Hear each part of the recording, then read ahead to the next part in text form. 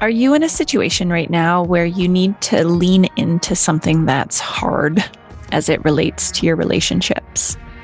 Like maybe you are thinking about approaching a family member that you've barely talked to in a year due to a completely different relationship now because of COVID-related disagreements. Or perhaps you know you need to connect with your partner about your needs not being met. Or you're struggling and you're scared to ask for help because of a mental illness.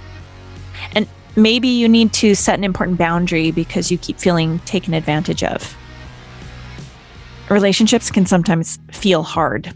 And if you're feeling that right now, this episode is for you. Welcome back to the Purpose Map podcast. I'm Casey Berglund, your host and the founder of Worthy and Well. And I'll be honest, there's a part of me that didn't really want to record this specific episode and this topic, but then I decided, how can I not? I feel like in my life, personally and professionally, I am having many conversations, personally that are hard. And also family members and clients are coming to me with questions about how they move through these uncomfortable moments in relationships. Relationships on the whole are difficult sometimes. And when we layer on the tensions associated with the, trauma that we've been living in over the last couple of years with the pandemic and all that has ensued because of that, I just know that these relational issues can feel even more challenging, even more difficult. So we're going to dig in. And you know what? I'm going to do the best I can to offer up some thoughts, some insights, some skills, honestly, some skills that might support you in being brave and practicing courage and having hard conversations in relationships. This is the first episode of the Worthy and Well Loved series, and we have a few amazing things in store. Definitely a guest conversation where we talk about attachment theory, a live coaching session that's about do I stay or do I go? And a couple solo episodes by me, including this one. So shall we get to it? Relationships can feel hard, especially when you have maybe competing commitments or values that are at play as it relates to relationships. COVID has really, I think, illuminated differences in perspectives. And what I'm noticing anyway is this divisiveness that we see and experience in the world. And I often find myself wondering, if people had more skills in conversations and in leaning into discomfort, would we be able to meet each other and work towards something that is more maybe loving and rooted in love rather than in fear? And I genuinely ask that as a question. I don't know. I don't have all the answers, that's for sure. And I think because of clients and friends and family members that are communicating with me about difficult situations that they're navigating, it feels really important to bring this topic into the light. And I do have a few thoughts. And hard conversations are hard for me too, though I do feel like I tend to lean into them. And I find having embodiment skills to be with uncomfortable sensations in my body really helps, even though it sucks, So we're going to give it a shot. And I'd love to share with you a couple thoughts on what might support you in having that hard conversation, wherever it is in your life that you might need it.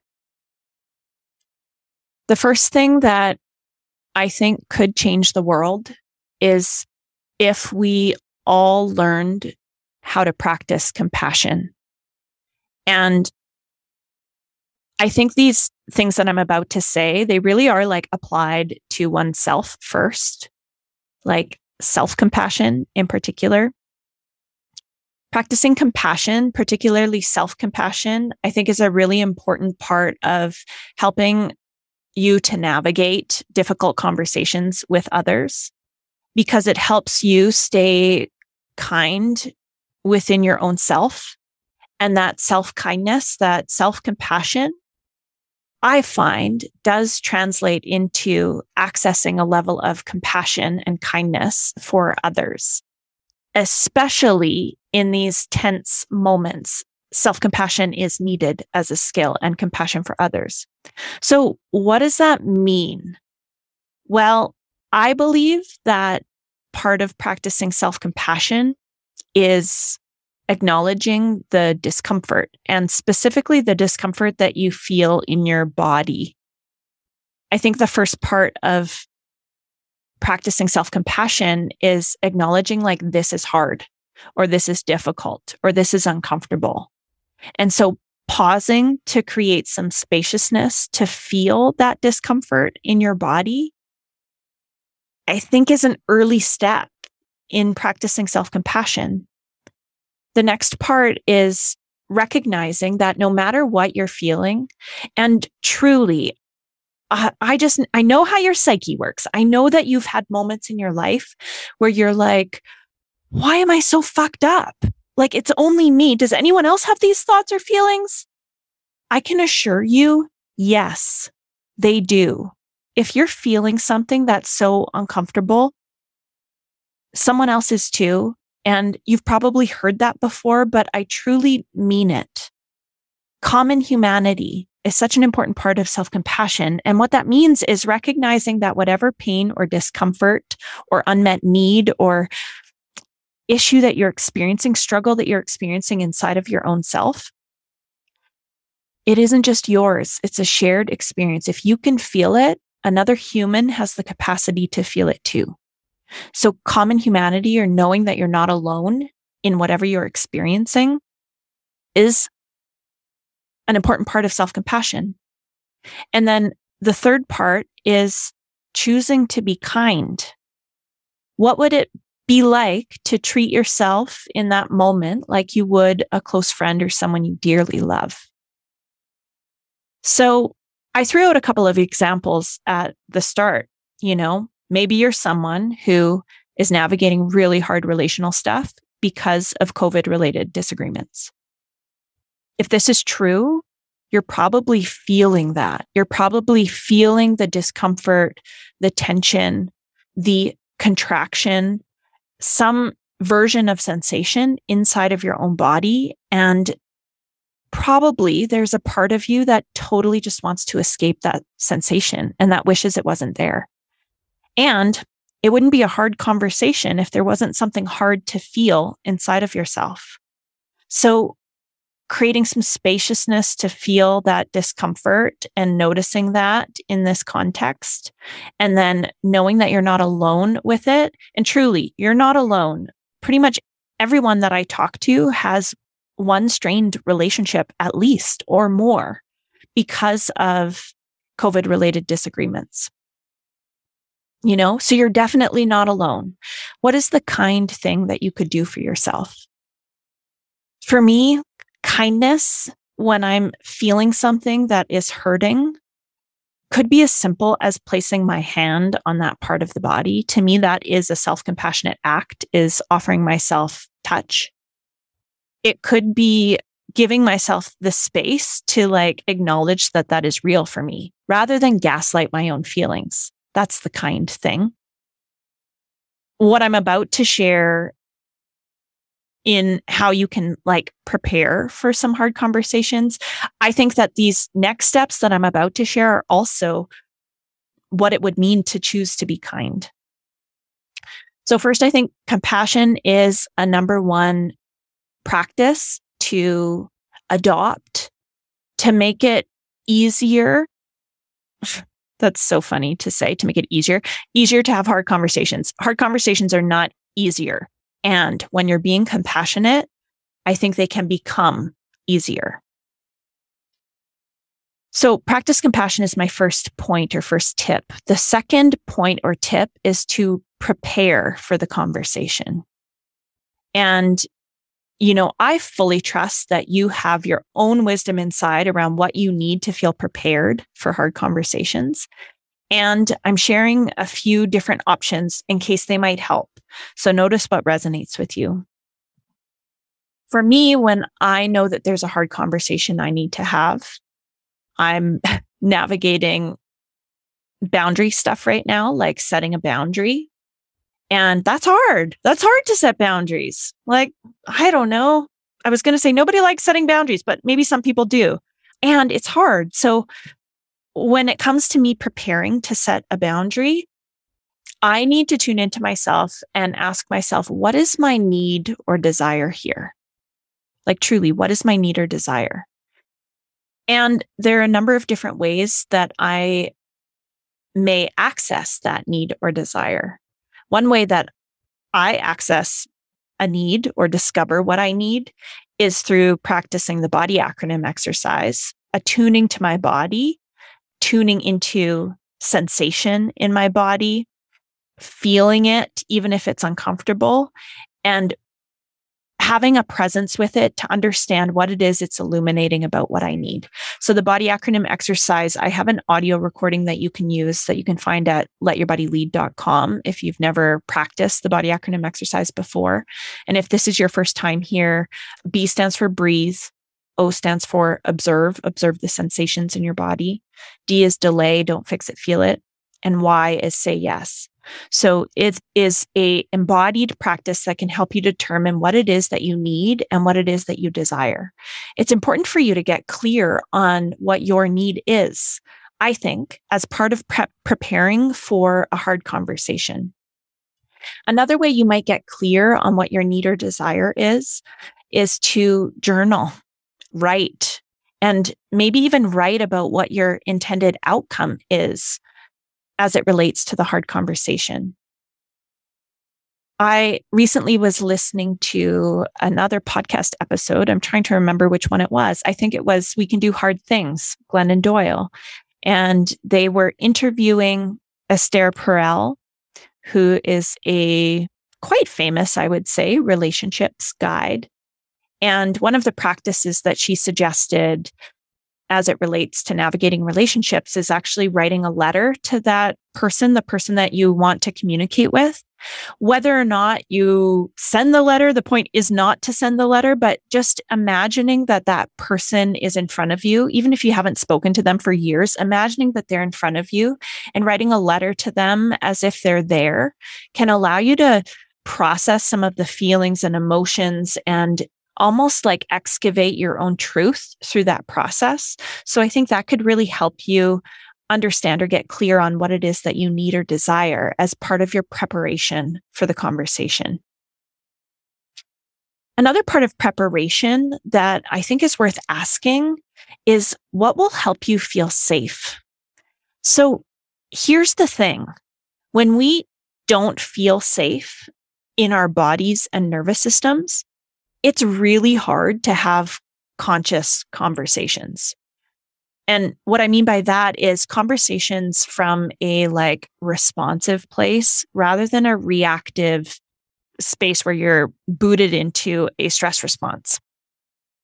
So safety, we often talk about as it relates to trauma-informed work and the nervous system. Safety is critical for having intentional, thoughtful, conscious conversation. So what will help you feel safe? Honestly, part of what might help you feel safer in a conversation is to have a little note card that has your bulleted points on it. That might help you feel like you'll remember why you're there, what your needs are, what you want to communicate, versus just remembering it, especially in the context of a conversation that you're scared to have. Having that as an anchor can be supportive. That might be one of your ways that you feel more safe. Another thing that might help you feel more safe is actually requesting a certain environment to have that conversation within. It's amazing how much our environments affect us. And I am talking about physical environment as well as mode of communication. There might be a certain level of safety that you feel by communicating via text versus via phone versus in person and also like in public versus in private. So thinking about what environment helps you to feel more safe is really supportive for a meaningful conversation to happen. What else would help you feel more safe? Maybe you need to have a text message exchange setting up the intention of the conversation before the conversation actually happens. That might be part of what helps you feel safe. You might feel more safe by telling a friend that you're about to have a hard conversation and knowing that with whatever happens, you can go back to that friend after and sort of like process whatever that was. There's a lot of different ways that you could create safety ahead of time in order to feel like you're able to leap into having that hard conversation. And then the last part of this preparation, I think that can be really, really helpful, that I've really just attuned to within the last year, is really answering the question, how can you manage your energy? And so these are like energetic practices that can support you staying centered or more centered when you're about to enter into a conversation that could dysregulate you or trigger you. So here are 3 different energy practices that you could do in preparation for a hard conversation. Again, bring to mind what hard conversation you're avoiding. Could be connecting with your partner about your needs not being met or asking for help because of mental illness. It could be anything. So these 3 energy practices, I think, could really help. One of them is a grounding practice. And what this looks like is I like to do it standing. I like to stand tall and deepen my breaths. And as I exhale, imagine tree roots growing down through my feet. And with each exhale, it's like they extend deeper and deeper into the earth. And I'll stand there for, if I have 1 minute, 2 minutes, 5 minutes, 10 minutes, and just breathe and visualize these roots growing down into the earth, down, down, down, extending outward, creating this foundation of stability. It's hard for me to lean into uncomfortable situations if I don't feel grounded, if I feel like I'm not embodied and not supported. And so this energetic practice of growing tree roots and really using that to help shift my energy can be really supportive as preparation for a hard conversation. Managing your energy. Another thing that I learned recently is how to protect my energy. And I use a practice that I learned from my healer called a white light shield. And I just offer this up in case it resonates, where again, I'll be standing, I'll inhale and imagine white light coming in through the crown of my head. And as I exhale, I imagine sending that white light down through my feet into the earth, deep into the earth. As I inhale, I imagine drawing that white light energy up just below my feet.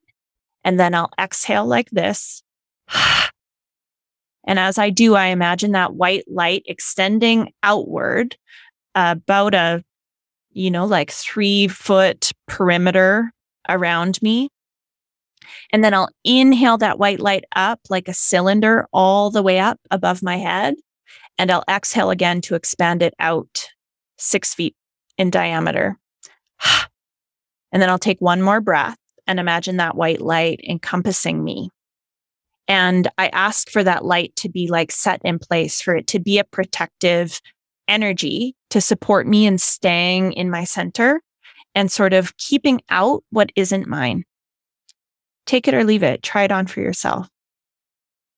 And the third energy practice that I started to do that really works for me is, again, a preparation practice where I close my eyes and I visualize that person, the person I need to have a conversation with, the person that triggers me, the person who dysregulates me, the person I have maybe strong feelings toward.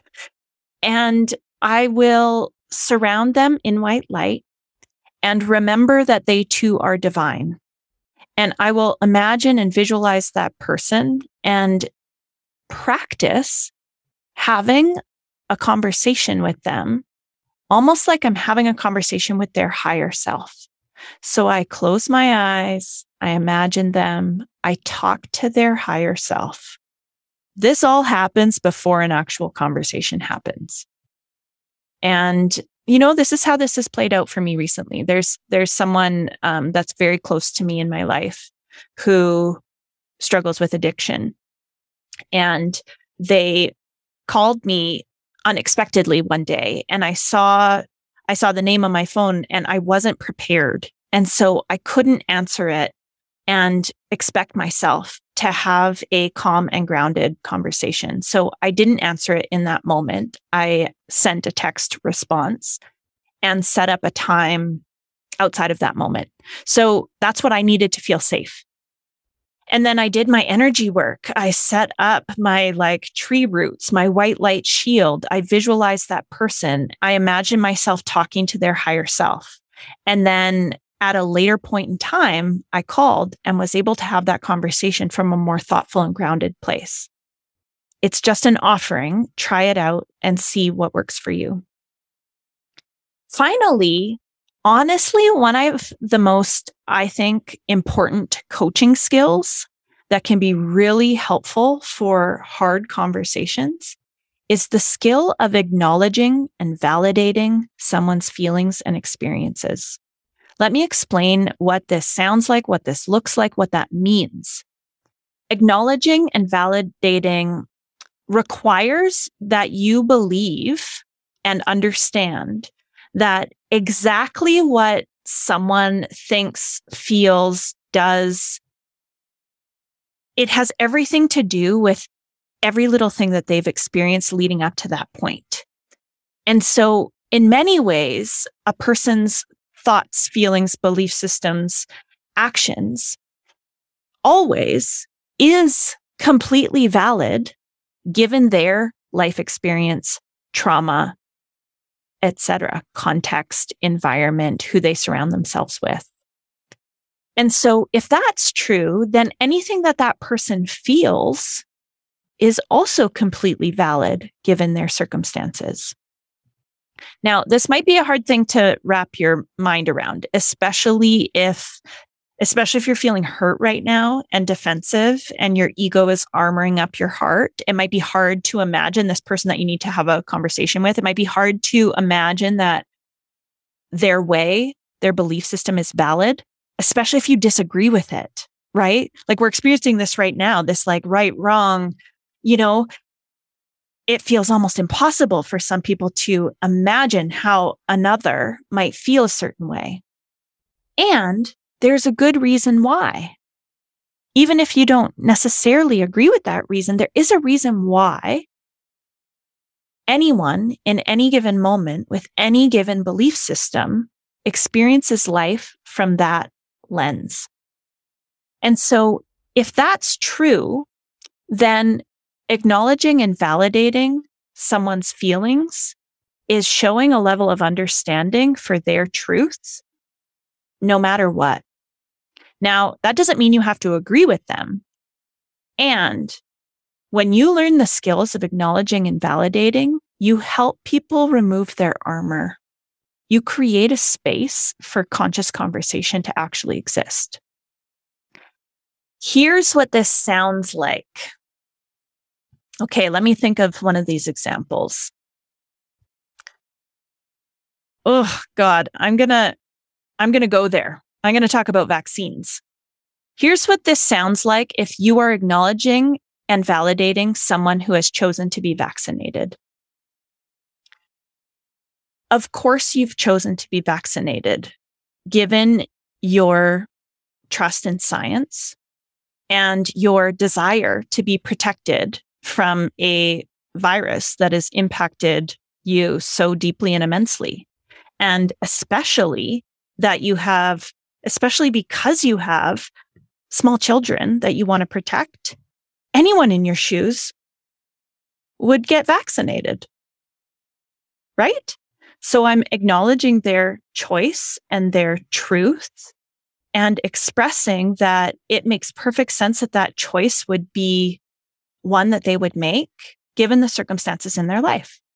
Here's what acknowledging and validating someone who's chosen not to get vaccinated might sound like. Of course, you've chosen not to get vaccinated, given that you feel completely distrustful of all of the misinformation or the back and forth information or the inconsistent information that you've been experiencing. And also because your intuition is saying no. Anyone in your shoes would make that choice. It makes perfect sense you would. Now, I'm not saying one is right or one is wrong, and it doesn't even matter like what I agree with or don't agree with. I'm just giving you an example of what acknowledging and validating someone's feelings and experiences sounds like. And again, here's the formula. Of course you feel blank. Given blank, anyone in your shoes would feel that same way. It's acknowledging that if someone feels something, there's a reason why, and they're not alone or crazy for feeling it. This is a way that we stop gaslighting other people's feelings. Now, I can disagree and acknowledge and validate someone. It's kind of like apologizing, you know? Maybe I didn't intend to hurt anyone. My intentions were good. But then someone is telling me that I hurt them. Of course, I'm going to apologize, even if it wasn't my intention to hurt them. I'm sorry for hurting you. I'm sorry for insulting you. I'm so sorry. It takes a level of like dropping the ego to be able to acknowledge and validate someone, especially if they disagree with you. Now, to a certain extent, it takes two to tango. Like these conversations are hard and you can only be responsible for your side of the street. And these practices and skills will help you to feel proud of how you're going about these conversations. So far we talked about practicing compassion, preparing for the conversation. And part of preparation is getting clear on what's your need or desire, what will help you feel safe, how can you manage your energy.